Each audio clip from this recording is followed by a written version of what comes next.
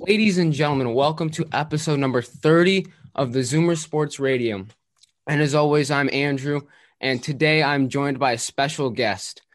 He is a MLB outfielder for the Cincinnati Reds, USA baseball player, former Texas Longhorn, alumni of St. Rita of Cassia High School in Chicago. Ladies and gentlemen, please welcome Mark Payton. What's up, guys? How you doing? Thanks for coming on, Mark. Obviously, I assume you have a busy off season going into the 2021 season, so thank you for joining us. No, thanks for having me. And I want to start this up. Mark, do you actually know how we originally met?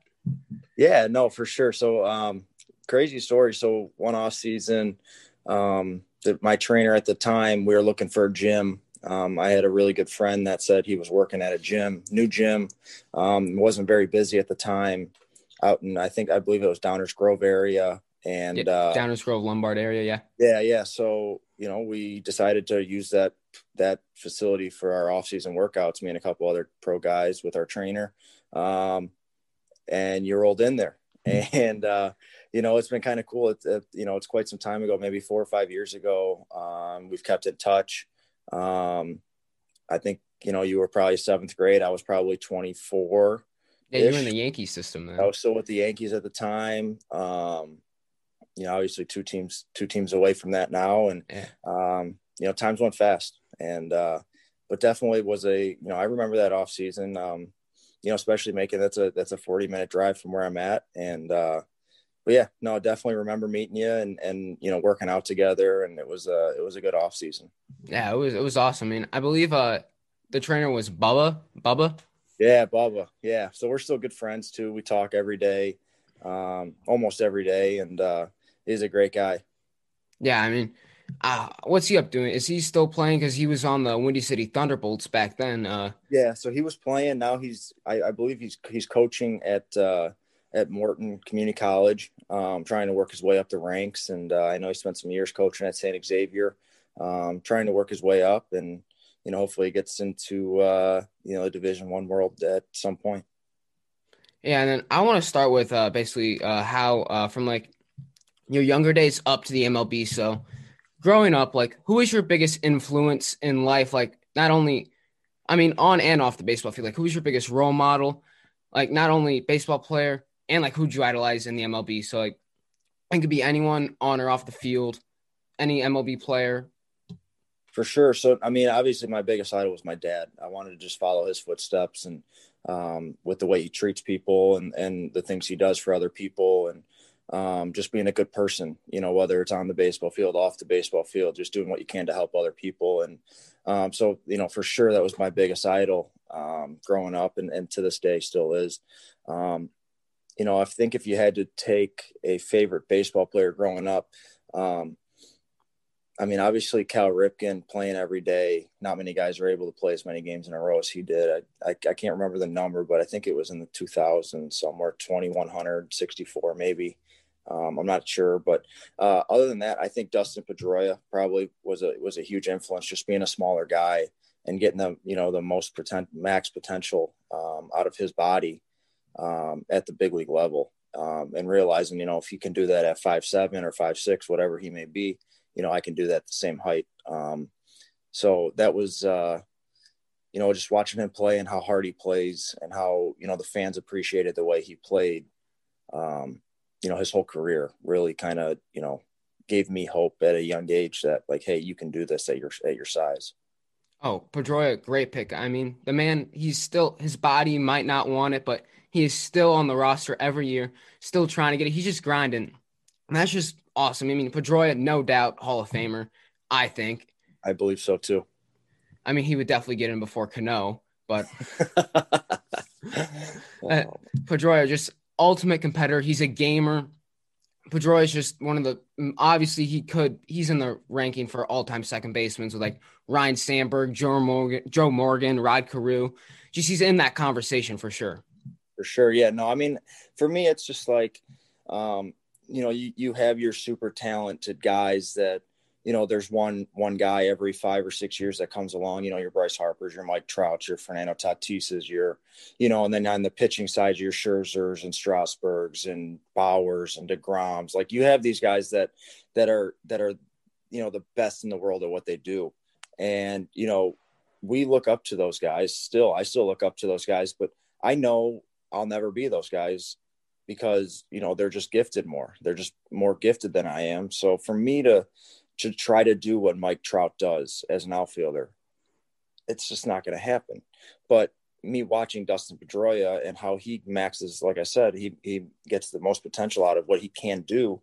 And the baseball world sees that, or the Adam Eatons of the world who, same thing, not the biggest guy in the world, but the guy gets, he's in the lineup every day, every year when he's healthy, and he's going to have a long big league career. And like guys like that, for me to look up to, really drives me to try to do what they're doing not just because of their size, but I believe they play the game the right way.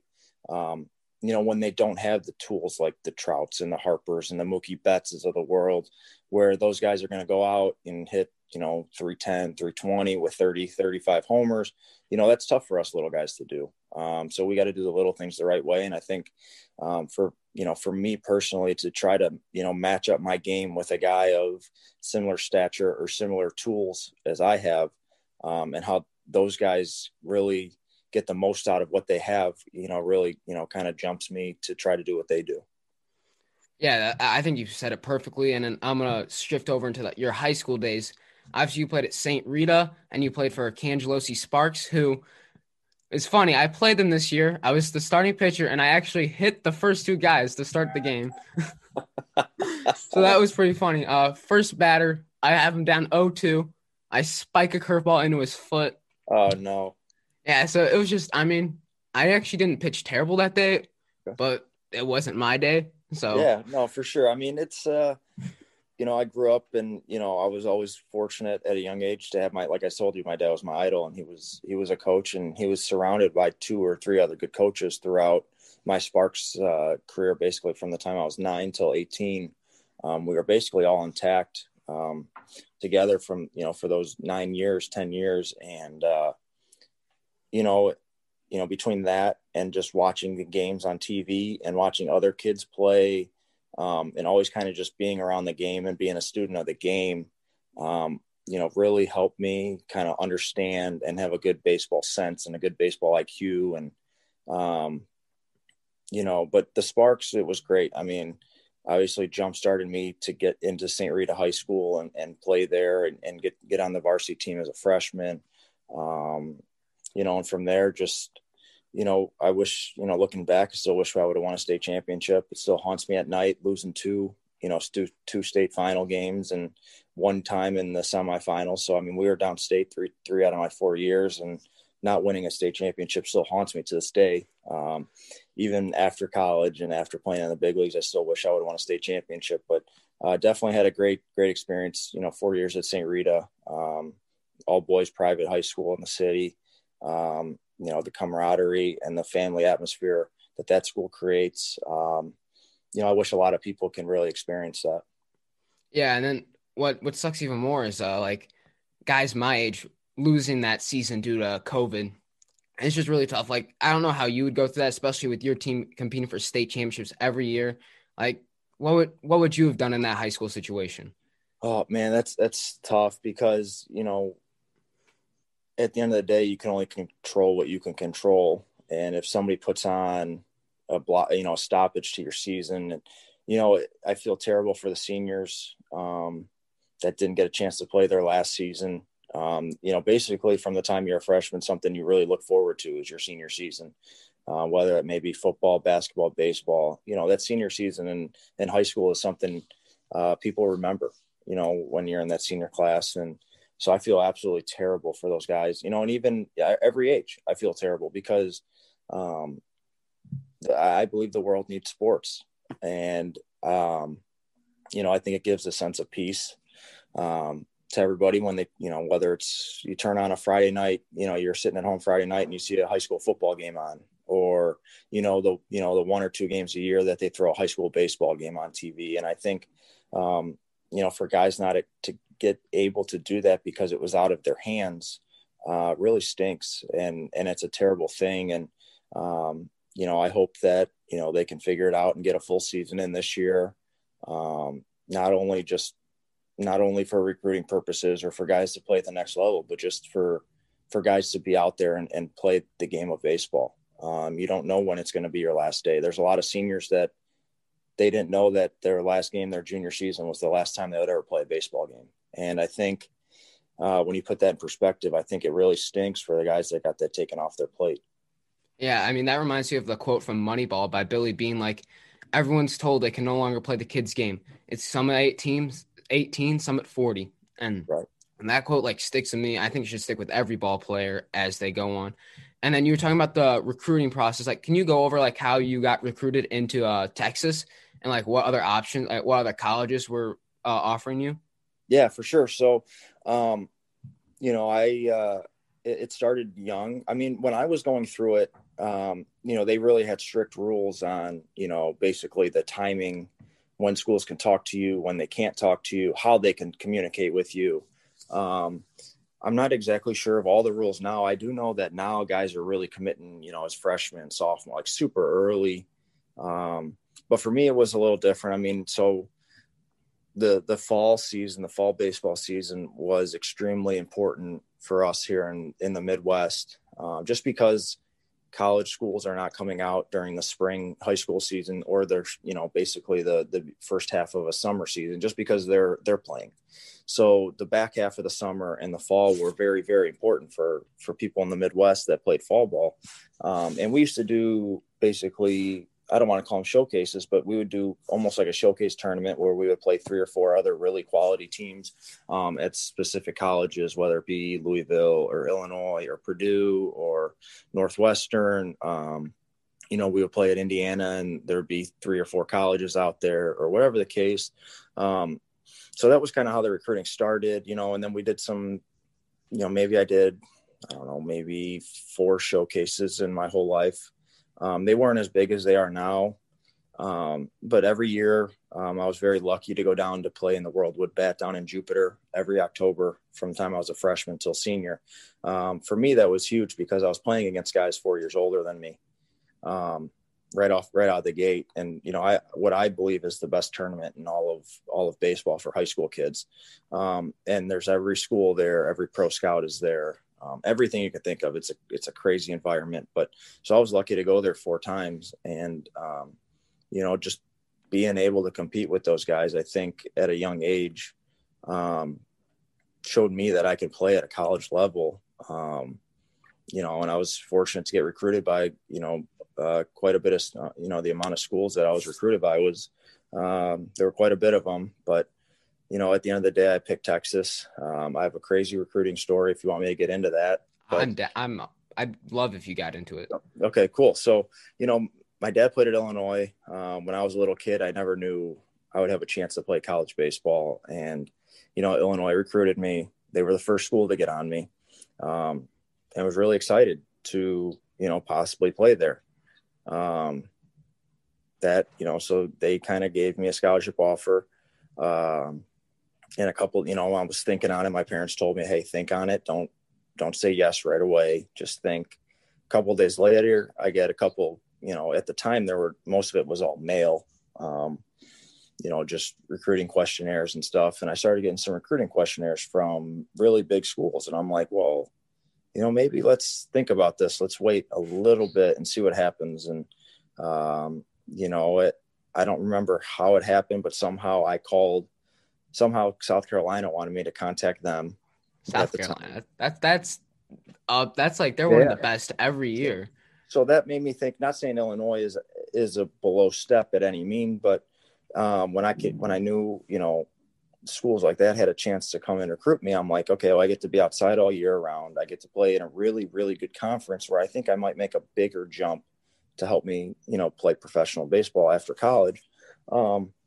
So I go on a visit to South Carolina and absolutely love it.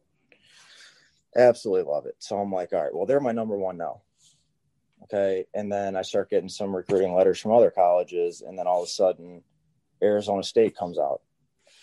So we go down to Arizona State. and they become my number one. And what happens is I end up committing there. So I commit to Arizona State as a junior, really early in my junior school year, and absolutely fall in love with it. Full on Sun Devil, like absolutely loved it. Yeah, that's where Pedroia went too. Yeah, it was perfect. It was Pedroia was there. I mean, Ian Kinsler was there for a short amount of time. There was a kid from Andre Ethier, I think, was there. Yeah, there's a ton of guys there. There was a kid from Joliet that was there when I committed named John Rudiger. He was an outfielder. He's from Joliet. He was there. Cole Calhoun was there. So they had some, I loved it. I absolutely loved it. And then, so we'll fast forward my senior year, still committed to Arizona State.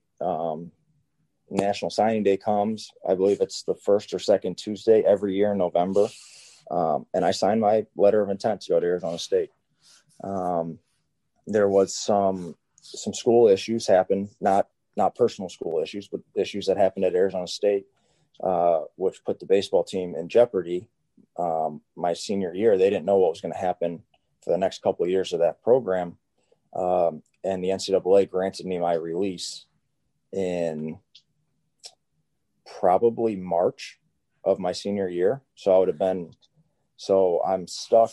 I wasn't stuck, but I was with Arizona State, wondering what was going to happen as a senior in high school. In November, December, January, March comes around, the NCAA gives my release, and we graduate. I'm getting ready for my high school season. I don't have time to go on visits anywhere else. I find a trip, find schools, find out I get my release from the NCAA, are able to contact me at this point. And I hear from, a couple at Notre Dame and Louisville, and then Texas comes. And we go down to Texas, and I had graduated high school already. I finished my high school season. I had just been drafted by the Twins, and I had no college to go to. But Texas comes calling and says, hey, we had a scholarship open up because one of your teammates, who at the time in summer baseball for the Sparks was Mike Foltynewicz, was picked in the first round by the Braves, or no, the Astros. I can't remember if it was the Astros or Braves, who ended up signing. So Texas had a scholarship open up, and we went down there. I took a visit. We walked around the campus, committed literally on the spot, which I don't recommend anybody committing on the spot ever, just because you need to think about things. But I knew it was the right place, and it was probably the greatest decision I'd made to this day. Yeah, I mean, like I see you were drafted 3 times by the Twins, obviously the Yankees, and I believe the Indians. Yes. Mm-hmm. What went through your mind? Like, an MLB team is interested in me. Should I not even go to college? Should I leave college a season early, or should I? What made you stay at Texas for that 4th year? Okay, so that was a really tough decision. The one, out of high school, it wasn't a terribly hard decision, just with how everything played out. But that junior year, when I got taken by the Indians, that was very, very tough to turn down. My freshman year at Texas, we went to Omaha. My sophomore and junior years, we were not very good. We were a very good team. We never came together. We never clicked at the right time. So we had 2 really down years. And for me, I didn't want to leave that school on a bad note. And I think at the end of the day, I wanted to leave that place better than when I got there. And I got there and we went to Omaha. So my goal was, there was we had a pitcher that I came in with, the same situation happened. He got drafted as a junior. We kind of talked to each other. We knew the situation, what was going to happen senior year, what our team was going to look like. Kind of all the ins and outs of, like, hey, can we turn this program back around and get it back to where it needs to be? Or, is this too far fetched and, we're just out of time. We went back to school, both of us. And probably the greatest decision ever. We got back to Omaha that year, and, very grateful. We put together a really good Omaha run too. We were not the most talented team by any means in our conference. When we got to super regionals and regionals and super regionals, we played as a team. We got there. We got to Omaha. We were definitely not the most talented team, and we were one run away from getting to a national championship game. But I mean, just being able to go there, go back as a senior, and being able to get back to where, that the program at Texas belongs. That program belongs to be a top 10 baseball program every year in my eyes. And for me to leave it, basically as a junior going one game of over 500 was not okay. But it was tough not to start my pro career a year earlier. But I know to this day, people ask me all the time, I know I made the right decision. I mean, yeah, I've been to Omaha as a 12-year-old for one of the youth tournaments. I think it was awesome. I actually went the year Vanderbilt won it all with a very talented team: Dansby Swanson, Walker Buehler, Carson Fulmer, Tyler Beatty. All these guys have been in the majors, and the Omaha, it's such of a unique, one-of-a-kind experience. It's like college sports, I just feel like, because like it's all there. Everyone's playing for the game. Like that's what I love about like the college football playoff, March Madness. It's just different than pro sports. For sure. I mean, I got a little taste this year with the Reds. I was on the taxi squad during the playoffs, and so we were able to be with the team. We were with the team in Atlanta, and I think there were 5 of us that were there, and so we got that experience. And those 2 games, I know we didn't win one, but like those 2 games was the closest. And this whole season, in 2020, with only playing 60 games, every game felt like a playoff game because you couldn't have a bad week. If you had a bad week, you were out of the playoff hunt, just in such a short season. But, the college atmosphere during a playoff run or a conference tournament run or whatever it may be is just so different. Are you there? Yeah, I'm still here. I had a phone call coming in. It's just it's just a completely different environment and atmosphere, and the backing that the schools have is absolutely incredible. We played, so my freshman year, we played the regional and super regional to go to Omaha at our home in Austin. My senior year, when we made the run, we had to play our regional at Rice in Houston, and that was a hostile environment. That regional had Texas A&M, Rice, us, and I believe George Washington University, which was the 4th seed. But it's cool to see how each school, their fan base travels, and how passionate college fan bases really are. I mean, like you said, you see it in the college football playoff or March Madness, how college fans travel. And in professional sports, you don't see that many people travel. It's mostly just people from that city. They may be a fan of the visiting team, but it's mostly just people from that city going to the game or whatever the case. But just the passion and how everything kind of plays out in the college world during the playoffs is really cool. And for me to get to experience that this year with the Reds, on the pro side was, I mean, the intensity was definitely just as close, if not better, than the college playoff. But just, I mean, from a college standpoint, you're with those guys every single day, with the exception of winter break. You are with them every day in class, study hall, practice. You live with them. You're constantly around people. It just means so much because that's basically your family for 4 years, 3 or 4 years, however long you're there. And I think that's what makes it so special. Yeah, and then going on about like what's unique about the NBA, NHL, and MLB is they have so many games, and like the fans like to travel. That's what different with the NFL, with there's only 16 games. That's when you see like the Steelers, the Cowboys, they will have traveling fan bases. But move into your minor league career here. Obviously, a very unorthodox path to the major leagues. 5 years in the minors. Rule 5 draft pick situations, like going to the A's, going to the Reds, being in the Yankee system, and just like what, like, you obviously played for in front of more fans in the minor league system than you did in the MLB, which is kind of crazy. For sure.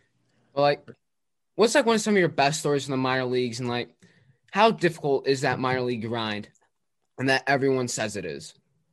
I mean, it's tough. You know, I talk to people all the time about, minor league lifestyle.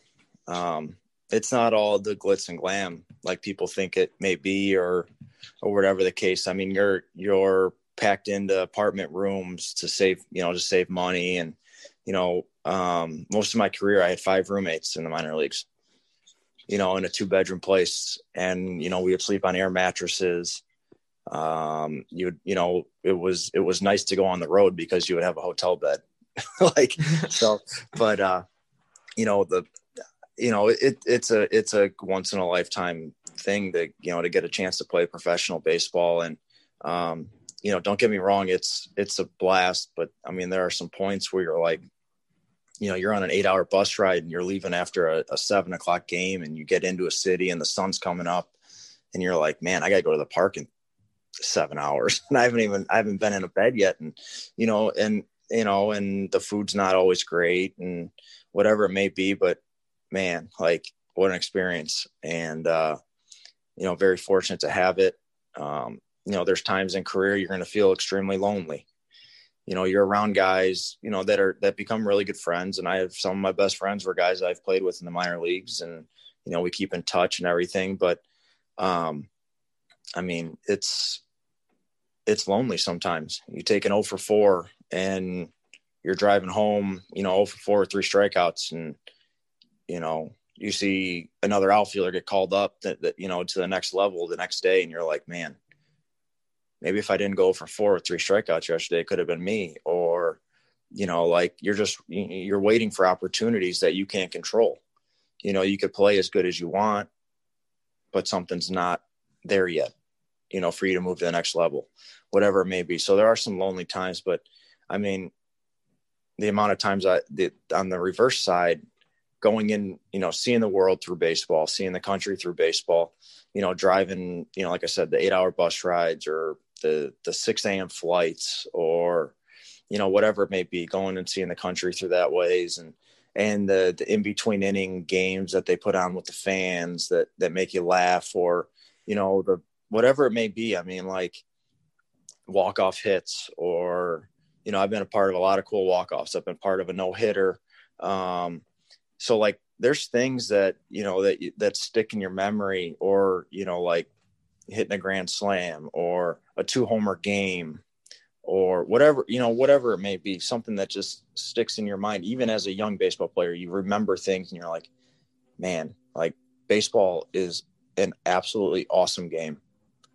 And I think that's what keeps me going, and kept me going in the minor leagues for so long, was like, I love playing this thing, and I don't want to give it up until somebody tells me, like, hey, you're done. Like, you can't, nobody's going to pick you up anymore. Like, it's it.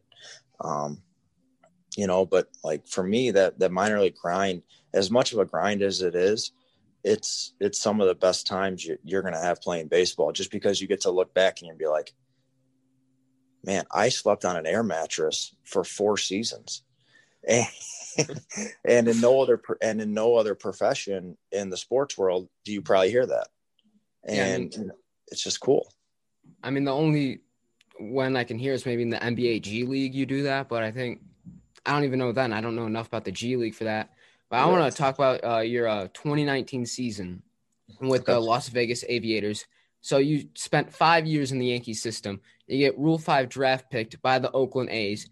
You're on the Aviators AAA team. You're in a new ballpark in the middle, or you're in Las Vegas. So there's a lot of distractions easily that could be there. And you go on to have a career year, hitting 30 homers, 97 RBIs, batting .334. That's crazy. And was it the change of scenery? Was it the new teammates, new coaching? Or was it the Jack's batting gloves that just elevated your career? I think a lot. Sometimes you need, in the game of baseball, I love the Yankees. They treated me really well. They gave me a chance to get into professional baseball. I'll never say anything bad. but sometimes you need a change of scenery to kind of get a spark going again. Not saying that I didn't have a spark with the Yankees or I wasn't driven or anything. And, when I got that opportunity to go over to Oakland, I didn't take it lightly. I didn't, my training didn't really change. Nothing really happened. I just, I started realizing what pitchers were trying to do to get me out or trying to do to get our lineups out. There's this thing, and just growing as a hitter, instead of trying to launch balls during BP in rounds 3, 4, and 5, I didn't do that anymore. Kind of just maturing, hey, let's barrel accuracy, where's the swing at today, instead of, okay, let's go the other way round 1, let's go up the middle round 2, and then, all right, home run derby for 3, 4, 5. Where, not saying that's what I've always done, but I really took BP with a purpose. And I think that, instead of, I'll go into analytics really quick. For me, hitting a ball at 30 degrees launch angle in batting practice does me no good, because in the game that turns to 35 degrees or 40, and that's just a lazy fly out. I kind of work the opposite way. In BP, I wanted to have my angles around, 12, 13, 14, maybe even down to 8. And, for everybody listening, like an 8-degree launch angle in batting practice would basically be a line drive right at an infielder. Just so people can kind of understand. And 12 to 15 would probably be anywhere from a one hop to a line drive caught at an outfielder. Just so people can kind of understand where I was kind of coming from. So I started doing that. And then, there's this thing called confidence. And I saw it from it in my own eyes. It happened in other people's career. They get a little bit of it, and then they just take off. And I'm like, is this ever going to happen to me? Am I ever going to get this confidence that these guys have where, they're really good players, but they've never really taken off. And I saw it with the Yankees with a couple of guys, and you're like, man, am I ever going to get this thing where I could ride this wave for a season? And it's as crazy as it sounds, like this confidence thing. I went to the park in 2019 knowing I was going to hit 2 or 3 balls hard every day. I knew at some point that 2 balls were going to come out, at least 2 at bats, I was going to hit the ball hard. Now, whether those were hits or outs, I don't know. But knowing going to the park that you're going to put the barrel on the ball at least twice in a game, it changes the dynamic of your at bats and changes the dynamic of how you think. And this wave of confidence completely changed. And I realized that we're about halfway through the season. I'm like, man, I know I'm gonna hit the ball hard today a couple of times. Where it's like, hey, I hope I get a hit, and then I hope I get another one. It's like, no, like whatever happens. But I know I'm gonna hit the ball hard a couple of times today, at least a couple of times.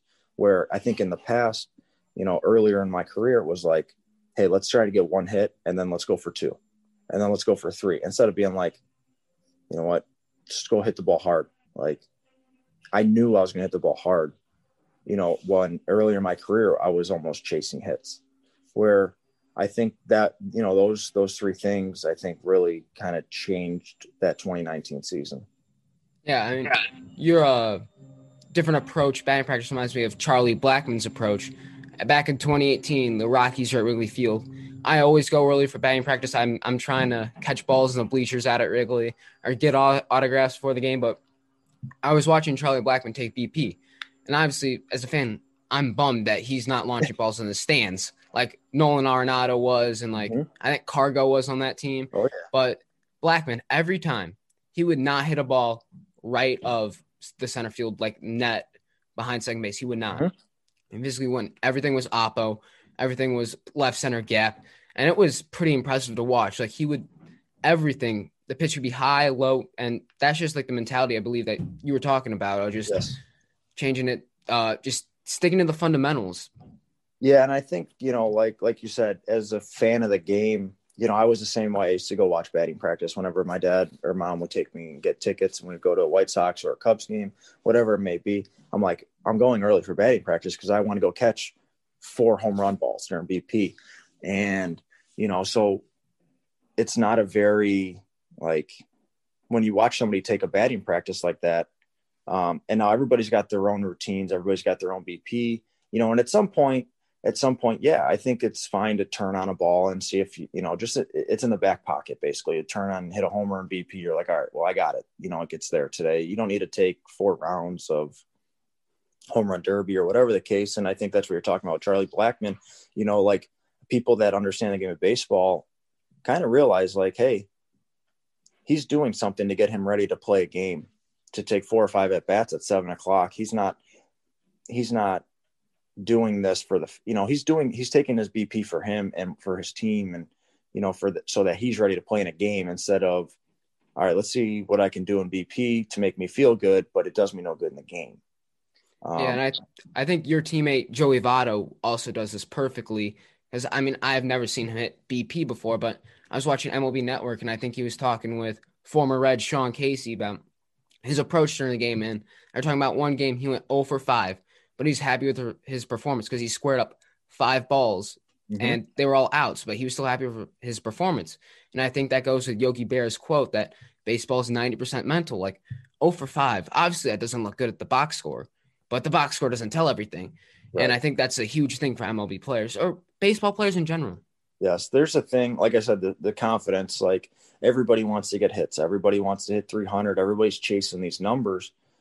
But we can't, like I said, we can't control what the defense is doing, or, like, let's use this as a quick example. If I line out to the center fielder and I hit it, 100, say I hit it 100 miles an hour exit velocity, I'm like, darn, I wish that would have been a hit. But like I should have as much confidence as if I would have just hit a double in the gap, because you just squared up a really good pitcher. You barreled it up, you hit it hard. You can't do anything about it. And now, like guys get frustrated because, they hit a ball hard into the shift, or you can't control that. Like as baseball players, we can't.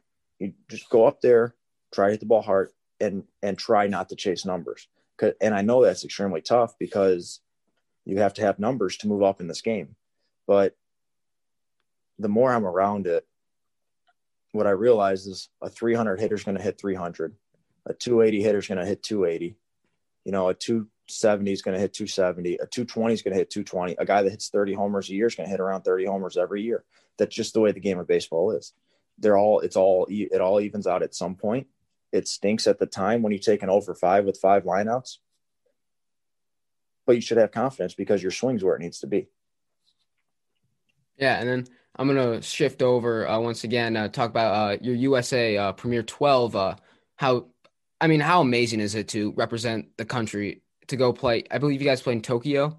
Mm-hmm. Yeah, no, it was, obviously a once in a lifetime thing. And, hopefully one day I get a chance to represent the country again, maybe in the Olympics or World or Baseball Classic. Yeah, it was, it's different, putting USA across your chest, hearing the national anthem with USA across your chest is a different feeling.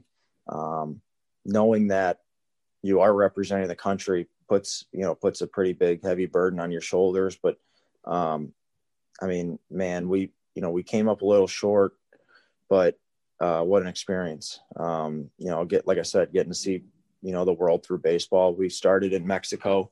We played 3 games in Mexico against, the Netherlands, the Dominican Republic, and Mexico. We made it out of that round. We went directly from Mexico to Japan, went to Tokyo, and we played against South Korea. We played against Japan, played against Taiwan. We played against Mexico again, played against Australia. And the styles of baseball from country to country varies a lot. So understanding, and you could take things from that, Japan and, the Asian countries, Japan, South Korea, and Taiwan are very good at small ball, very good at putting the ball in play. They don't strike out much. They're very fundamentally sound. Australia, same type of game. They played us tough. Mexico, they had some power in there. And, so you just see the way baseball's played throughout the world. But I'll never forget playing against Japan in the Tokyo Dome and, how their fans basically sing the whole game. And I thought that was really, really cool. Just the energy in the stadium. while we were playing them. And, I guess it's like that during their normal season, during their NPB season. It's, their fans sing, their fans travel, and they sing for them the whole game. And they really, really, really care about baseball. The one thing I really remember, I went and made a diving catch in left center, and their fans actually, against Japan, and their fans actually cheered for me, where I feel like if we do that here on the road, we're getting booed. Oh yeah, definitely like Yankee Stadium or yeah. You'd probably get booed at Wrigley. Oh, we would definitely get booed. But they respect the game of baseball, and they respect good plays, and home runs, whether they Japan were to hit them or we hit them, or we had a strikeout or they struck us out. The fans were they were just happy to watch baseball, and they respected the game. Yeah, and you guys are a very talented team. A bunch of guys have made it to the MLB. Obviously, Joe Adell, who was like the top prospect, Alec Bohm for the Phillies, Jake Cronenworth, Bobby Dalbec, just a bunch of guys. Eric Kratz, a career-long catcher. Just a very talented team. Oh man, and that was what was cool is I had never really played with any of those guys, maybe a couple of them, and I knew who everybody was, everybody knew who everybody was, but just getting a chance to play with those guys and all of us pick each other's brains and, really come together really quickly. We basically practiced for 2 weeks before, as a team before we left for the tournament, and how quickly we came together, and, the bond we shared while we played together, and how we all keep in touch to this day, basically over a year, it's been over a year now. And, but man, what an experience. And 2020 offseason, you're with the A's, you get Rule 5 picked with the Cincinnati Reds, which for those who listening don't know the Rule 5, it's a kind of a wacky draft. Like if you make the team, you're on the team. When you're drafted, if you make the team, you're on the 25-man or the 26-man now the whole year, unless you're injured. And if you aren't, you get offered back to the team that had you originally at the A's. So you got picked for the Reds. And going into spring training, you're battling for a spot. I mean, you had a bunch of guys. I mean, Cincinnati, loaded outfield, that one of the best in the leagues, obviously up there with the Yankees, Rays, Dodgers, I would say. You got Castellanos, Shogo, Jesse Winker, Aquino, just a bunch of guys, and yourself, obviously. And then back then you had Travis Janikowski, a speedster. And it was between – I thought it was between you and Travis for that last spot, that 26th spot. Or was it like 28 guys start the season? Yeah, it was 28. Well, they didn't know. The first spring training was 26. And then when we stopped for the pandemic and we took the 2.5 months off and started, then they put it out to 28 when we started the second spring training in July. Yeah. So going into that spring training, I pretty much want to know, like, what was going through your mind? Like, you're battling for your livelihood, you're battling for a job, and they cancel off spring training and was a Wednesday. Yeah. We were basically 7 days away from spring training being done. We were basically, 8, I think we were 9 days away from opening day. Every day that got checked off the calendar where I didn't get sent back to Oakland, obviously for me was a great day. And I was one day closer to reaching, my childhood dream of playing in the big leagues. And we get shut down, and, basically for 3 months, my head was spinning, you're like, man, we were so close from having an answer from this thing, either going, not saying going back to Oakland was a bad thing, but, like I said, from reaching a childhood dream, I was basically 7 days away from knowing my fate of something I worked my whole life for, and getting shut down and not knowing when we were getting sent, started back up was just like, man, are we going to play this year? Are we not going to play? What's going to happen? Are they going to have, is it going to be expanded rosters? Are they going to carry extra outfielders? Are they going to carry, what are they, what's every team going to do? Are they going to carry extra pitchers with those spots? So my head was spinning, and, the Reds, they were great. They kept in contact the whole time. Obviously we were shut down. We couldn't go into the complex. I stayed out in Arizona. Everything was shut down, just like everybody knows. And, I would go out to an open, empty park with a bunch of grass and play catch with one guy and do some running stuff, and had a TRX band. And I mean, that was to the extent that we had to basically make up our own workouts to try to stay ready for, at the time we didn't know when we were going to start again, but So that's what I did for 3 months. And then, head back this way when we found out spring training was going to be at the big league stadium for spring training too. Got out of Arizona and went to Cincinnati, and I didn't know what was going to happen. I was basically starting from ground zero again. At the time, I felt like I was in a good spot. They had just increased the rosters to 30 for the first 2 weeks and then down to 28. So I felt good. I probably put too much pressure on myself still in that spring training to make the team. And as you know, pressure in baseball is never a good thing, especially when you're putting it on yourself. Yeah.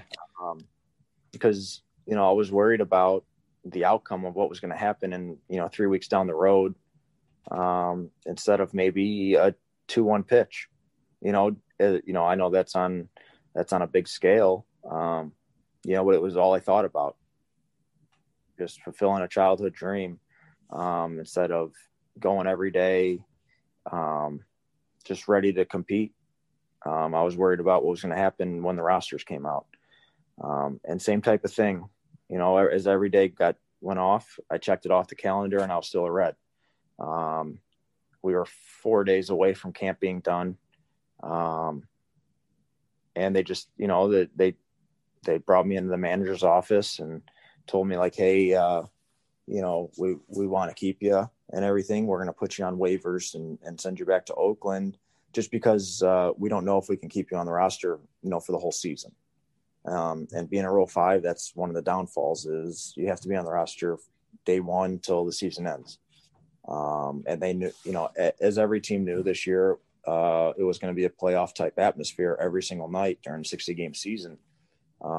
And every roster spot is extremely, extremely valuable, especially with the way the Reds play. And, they use every position player almost every night with pinch hitting or pinch running or defensive replacement. Especially with Michael Lorenzen being able to play the outfield too. Right. And, we had tons of guys and so they were great. And they tried keeping me after waivers. They couldn't make a deal originally with Oakland. They couldn't make a trade deal originally. So what happened was I went from Cincinnati to the alternate training site in Oakland. It spent, I believe, 12 days out there. Before going back to Cincinnati. And I get a phone call after a practice, after an alternate site day with Oakland, from their general manager and said, hey, stay by your phone. I think we're sending you back to Oakland. Or I'm sorry, we're sending you back to Cincinnati. And I'm like, well, all right, let's see what happens. Let's see if this is real. Anyways, like 10 minutes later, Cincinnati's GM calls me again and says, Mark, we got you back. Great. Wish we could have done this 12 days ago. So went back, flew out of Oakland the next morning, right back to Cincinnati. Went to the alternate site. Well, actually I had to sit out for 2 days because of COVID protocols. Just make sure I didn't have a positive test. I had to have 2 negative tests. So I was sitting around in my apartment still in Cincinnati waiting. Passed both of them, went to the alternate training site in Cincinnati for 5 days. And then the team went on actually, the big league team was going on I believe at the time was a 12-day road trip between Kansas City, St. Louis, and Milwaukee. And they hadn't announced the taxi squad yet. And I'm on my way home once again after an alternate training site and get a call from the guy that was running the alternate training site in Cincinnati and says, hey, you're going to go on the taxi squad this week, come back and grab all your stuff. You leave, you'll go to the Great American Ballpark, watch the game there, and then you'll get on the flight with the team and basically be part of the team, but on the taxi squad. So we go to Kansas City that night. The next morning, wake up, the game actually gets canceled due to COVID stuff. So I'm like, all right, well, my first day that was supposed to be in a visiting big league ballpark gets canceled due to just some COVID issues. So they schedule a double header for the next day, and those games happen. But it was really cool just getting to take BP on a big league stadium, kind of go through a full big league day, even though I wasn't on the team. I was just traveling. Was pretty surreal, just getting to go through, like I said, go through a big league day. You're at a big league hotel, have very nice breakfast, very nice lunch, all the stuff that you hear about and how, Major League Baseball players get treated, was really cool. And, just even being in a visiting locker room it's a little bit different than the minor league visiting locker room. But yeah, so we get through there, and that was kind of my story. And then, we go to St. Louis. Same thing. Go through a day for first game, then go sit in the stands and watch it. Go through the day and day 2 in St. Louis, and watch the game in the stands. Day 3, I'm actually talking to one of my friends in the lobby waiting on the bus. And then, I see one of my other buddies come down, and he says, "Hey," I said, "Where are you going with your suitcase?" It's like, "I got sent down, blah, blah, blah." I'm not thinking of anything. And I get to the park and I hear my name from David Bell, our manager. And I'm like, damn, he's sending me back to, like, I wasn't thinking anything. I wasn't on the 40-man roster. I'm like, well, there's, he's just sending me back. They're going to get another pitcher out here on the taxi squad just in case. He says, "Hey man, congratulations. You're a big leaguer." And to me, that was the coolest thing ever, because I wasn't expecting it at all. I had no thoughts of it whatsoever. And like, it just hit me as a shock. I went and just kind of soaked it in, went and sat in the stands for probably 20 minutes by myself, and just like thought about, you have a lot of thoughts racing through your mind. Finally called my girlfriend, Amber, called my family. It was very emotional, but at the end of the day, I had to get ready to play a game in 4 hours. So and that was really the first game all season that at this time, we're probably 30 games into the season. Major League Baseball was probably 30 games in, and this was basically my opening day. I hadn't been, at the alternate training site, whether it be Oakland or Cincinnati. You're playing 4 innings max. Most games were 2.5, 3 innings, just because they just don't have the amount of pitching. I mean, at the alternate training site. So for me, it was like my opening day, game, 32 or whatever it might have been. And, it was surreal. And, I mean, something I'll never, ever forget.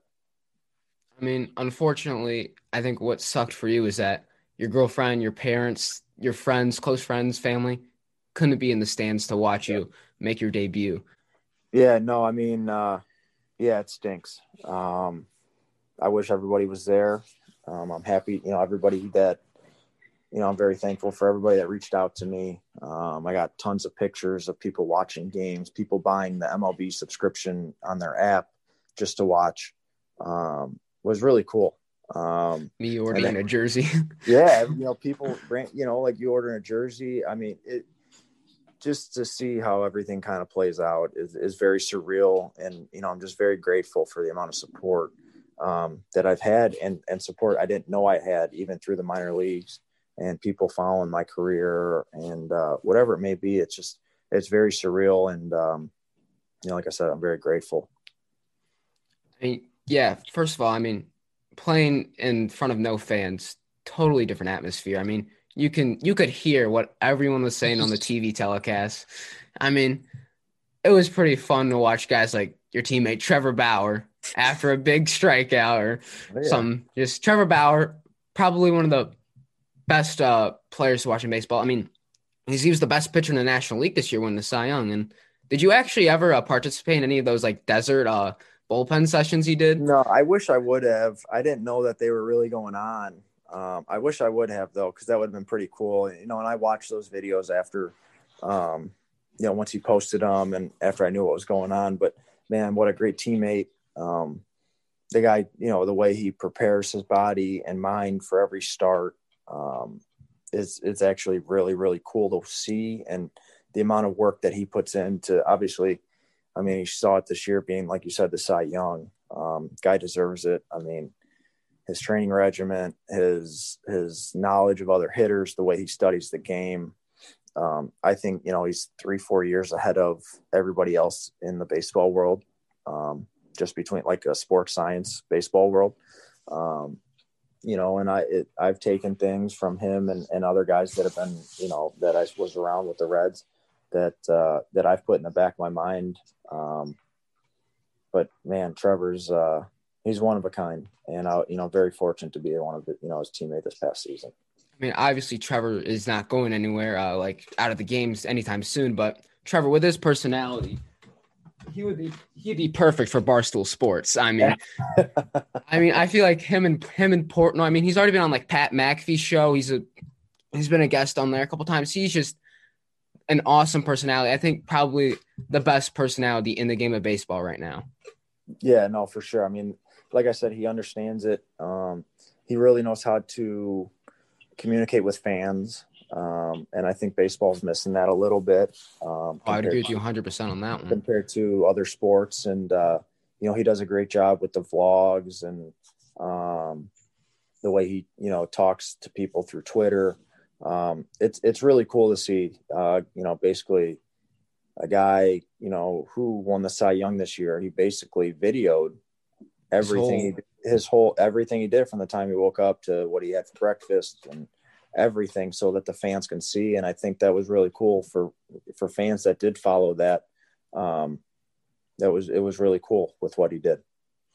I mean, obviously Trevor, one of the best. I mean, he's had his run-ins with the commissioner. I mean, he's got some awesome cleats collection. I mean, just by far one of the best guys. And I want to talk about you actually recorded a hit off the guy who finished second in the Cy Young voting, Yu Darvish, who one of the best pitchers in the game right now, one of the best pitchers on the Cubs. I'd say either him or Kyle Hendricks would be up for that. But does your approach change when you're facing like a big dog like that, like one of the best pitchers in the game? Does your approach to the plate on deck, does it change at all? Yeah, I think, from every pitcher, it varies. You just kind of got to know, like I said, what his best stuff does. So for me, against you, it's he throws a ton of cutters. He's got 98 in his back pocket whenever he wants it. He's got 3 different curveballs or sliders, whatever you want to call them. He's got some awesome hair. He's got a good, yeah. I mean, but for me, it's, especially this year and just getting, a taste of major league pitching. It's like, you can hit these guys, but you got to understand, to hit these guys, you have to understand what they're doing, what their favorite things to go do are. Like, how is Yu Darvish going to get me out? And when I understand how Yu Darvish is going to get me out, then I can create an approach. And that approach is going to be different when Craig Kimbrell comes into the game, or Ryan Tepera was in the game, or, whoever it might have been that I had at bats off of against the Cubs. I think, with the amount of information that we have on each pitcher and what their ball does when they throw it, or what pitches they like to throw in certain counts, or, how Yu Darvish gets left-handed hitters out. And you start realizing how they're, what's going on. And then that you create an approach and you see how, maybe Yu's not throwing his fastball that much today. So I can just eliminate his fastball, or he's not throwing his curveball for a strike, or whatever it may be. You try to eliminate certain things and get it out of your head, so your head's not cluttered. For me that day, you attacked me with a ton of cutters. But I have to respect, like I said, that he's got 98 in his arm whenever he wants it. And now I was lucky I didn't see that. He didn't throw me a straight four-seam fastball, and I don't remember if I had 2 or 3 at bats off him, but basically all cutters and different shapes and speeds of curveballs. So, it's all a learning process. So next time I face him, pay attention, depending on when I'm hitting in the order, I'll be paying attention to guys in his previous start, how he got left-handed hitters out, how he's getting our left-handed hitters out, or what he's doing to try to get outs, and try to just base an approach around that. Yeah. And then I want to talk about your first major league career hit. You're in Miller Park, or now called American Family Ballpark, which I think is a terrible name. I thought Miller Park was perfect for the Brewers. It's Wisconsin. Beer. I mean, the colors are like the Brewers colors. For sure. But yeah, you're there. I believe was it Adrian Hauser pitching? I got a hit off him, but I got it. My first one was off of Brandon Woodruff. Yeah, Brandon Woodruff, who's a great pitcher. And when I'm watching the highlight, like the announcers are obviously like they're thinking the ball's gone, like it was absolute rocked. I don't know what Freddie Galvis was doing. He should have scored on that one. But well, just like what was going through your mind before that at bat and when you're standing on second base and David Bell's holding your ball in the air? Yeah, no, so that obviously very cool for the whole dugout, to see the whole dugout when I got the hit and I looked in there, just to see everybody kind of clap in and the ball getting held up, and very surreal, and shows that I had teammates that really cared, not just about themselves, but they care about other people, and they care about other people succeeding in the game, and they wanted to win just as bad. And at the end of the day, whether it's day one in the big leagues or day 10 years, whatever, it's about winning that 9-inning game. So I was around a bunch of good teammates, and see them all up on the railing clapping was really cool. But it took me, I think that was my fourth at bat. So, I had a pinch hit in the day I got called up. I got 2 at bats the next day. And then, so it was my fifth at bat. So I was 0 for 4 actually between 3 games before getting that hit. And like I said, just tried creating a good approach against Woodruff, who throws a lot of fastballs up in the zone. He's got a pretty good 12-6 curveball off of it. Throws a changeup occasionally, if I remember right. But like I said, just squaring it up, and I felt good off the bat. Thought I had a chance of going. I always tell myself, like, I'm not big enough to hit the ball out to center. I got to use the shortcuts down the line. But and just seeing the ball hit the wall, or just letting it hit the ground, and like nobody else catching it, and knowing you have it under your belt, and it just feels good. Felt good to get it out of the way, and and you're just like, you're happy the first one's out. Now you can just relax and play baseball. And I think that's, I heard that is, as soon as you get the first one out of the way, everything kind of slows down a little bit. Not saying the game was super sped up, but the heart's racing, and it was racing, every game I played in as a big leaguer. Hopefully it'll slow down at some point. I know it'll slow down, but hopefully sooner than later. And, it was a pretty cool moment. And I got a couple questions you about your uniform number here, because Yeah. I've seen Chicago. 34 is a big number. Walter Payton, Sure. Kerry Wood, John Lester. 34 is a big number. So I don't know. Did you pick 34? Like, was that your number of?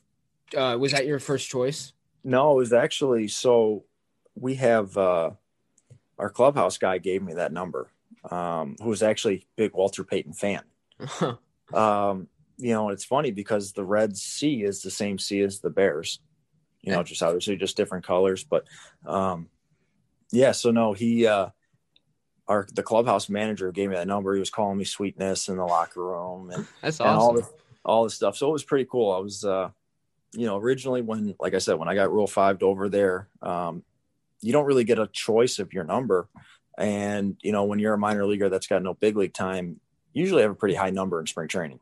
Yeah, like 70s. 70s, 80s, 90s, so for me, it was like, as long as he gives me a number under 60, I don't care what it is. I'm just gonna be happy, that I have a big league number. And, 34, it's a low number. You get respected from people for having a lower number. And, it was cool to wear 34, just to have any number on a big league jersey is very special. But I mean, just have your name on the back. yeah, so like that was cool, that he put the 2 and 2 together. We joke around about it, but being from Chicago, and I know that that number carries a lot of weight in the city of Chicago, especially with Peyton on the back. And hopefully it doesn't hurt anybody's feelings in Walter's family that I'm, wearing that number right now. But The same last name. yeah, so it's just kind of crazy, but very cool. Very, very cool. That's very cool. Yeah, and then I don't want to keep you much longer, but I have a couple more questions. How are you preparing for the 2021 season in this off season where a vaccine's coming out? Like, we're still sort of in a pandemic, but there's light at the end of the tunnel. Yeah. Just taking it just like any other off season. This year I have a little bit more information. kind of after playing in the big leagues and the amount of information we got there, just how pitchers in the big leagues are succeeding. And for me, I'm doing a lot of the same things for my body, maybe eating even a little cleaner than I usually do, just to try, decrease inflammation and make sure my body can recover at a good pace. Nothing different with my throwing. Everything's kind of the same there, obviously trying to get as strong and as fast as possible. But for me, it's about hitting, and to play in the big leagues, you got to hit. Like I'm not going to, I'll never steal 30 bases in a year. So I'll never be a speed guy, or, not going to throw out 35 runners, and I'm not going to have 35 outfield assists, or whatever the case. I'm not going to rob a ton of homers. So for me, it's like I got to hit to play in the big leagues and do the little things right. And I'm not going to make any swing adjustments, but for me, watching and kind of just being a student of the game, the amount of high fastballs and high cutters, and then a little bit sharper of a curveball. So for me, the more I can see that, and the more I can learn how to hit those pitches, whether it be off a machine or be off of a BP pitcher that's just closer to me, to try to basically emulate some type of game atmosphere. That's what I've been doing, because I know, like, the game of baseball right now is fastballs up, and it's a very tough pitch to hit. You see guys all the time right now on a 2-0 hitters count. They're swinging through it. They're swinging and missing at a 2-0 fastball at the top of the zone. It's a very, very tough pitch to hit. Javi Baez, especially. Yeah. A lot of guys, man. It's Chris Bryant for sure. It's a crazy amount of guys, and that's where pitchers are throwing fastballs now. So, and that's different than 3 years ago. And, me just watching these guys pitch, and the really good pitchers. And I just want to match that. My goal is not to beat that. I don't want to create a swing. It would be great, but you can't. So for me to just try to match that and understand how to hit that pitch and those pitches without changing my swing, is basically what I've put my focus on this off season. That we've had a pretty serious podcast right now, but I'm going to ask you kind of like a funny question. It'll probably make you laugh. Yeah. Would you rather take a fastball to the ribs from Trevor Bauer or get punched from Amir Garrett? Oh, I don't know. Neither. No, obviously both great guys. I don't know how to answer that. Oh man. Personally, I think Garrett could go and beat Floyd Mayweather in a fight. Yeah, he looked nasty versus the Pirates. Yeah. I think, man, you said punched in the face or the ribs? I just punched anywhere, really. I just said get punched. I don't know. I don't know if I want 96 to 97 off of the ribs, or an extremely strong human to punch me in the ribs. I think I'm probably going to go fastball off the ribs. That's what I would have taken. Just because I think that'll heal a little bit quicker. Trevor, I hope you're not listening to that, because I don't want to take a fastball off the rib. But Trevor signs somewhere outside Cincinnati, and the first pitch you face him. I don't need that. But no, I obviously both great teammates though, and I just think a baseball might hurt a little bit less than a fist. Yeah, as funny as that is. And then last question: who would you say is your favorite player currently in the MLB? Like, who do you look up to? Who do you think is like the best of the best? Obviously you have your Mike Trouts, your Ronald Acuna Jr.'s, Cody Bellinger's, Mookie Betts. Yeah. If you take those guys out, obviously the amount of, how electric Mookie is as a player, is just so fun to watch, because he does it. He can literally take over a game, between whether it's stealing, like, you don't see many guys do what he can do, whether it's a homer or a single that turns into a double, or a bunt, or throwing a guy out, or making an acrobatic play, or going first to third on a base hit to center field. But I've been watching, like, I enjoy watching Michael Brantley play. I love watching DJ LeMahieu hit. Yeah, DJ LeMahieu. It's he was once a Cub, and that was one of the worst trades in Cubs history. So for me, favorite player. It might be, I don't know. Tatis is so good too. And I like how electric he is. He's Oh, just like Bauer, just yeah. emotions, just as they rule his game. Yeah, he's just playing like a kid, and for me, I think especially to get fans back involved in a younger, not saying anything about our fan base, but just get like the younger generation of baseball fans back into the game. I Yeah, for think. sure. I would say millennials and people of Gen Z like myself love Tatis, love Trevor Bauer, but Yes. obviously the older fans, like my dad per se, uh, not a big fan of them. Yeah, I think no, I would probably say right now, I mean, because I'm a huge offensive guy, I mean, just I love watching Michael Brantley hit and DJ LeMahieu hit. But I think if I had to watch one guy every single day, it would probably be Mookie, without a Yeah, doubt. I love his swing. I'm trying to resemble my swing to his. Like Mm-hmm. the minute his foot hits the ground, he's going. His swing is Yes. starting. That's Yes. that's that's what I'm trying to work on right now in this off season, getting ready for my junior high school season. So yeah, and I didn't have a sophomore high school season, so Yeah, you get to and make that big jump now.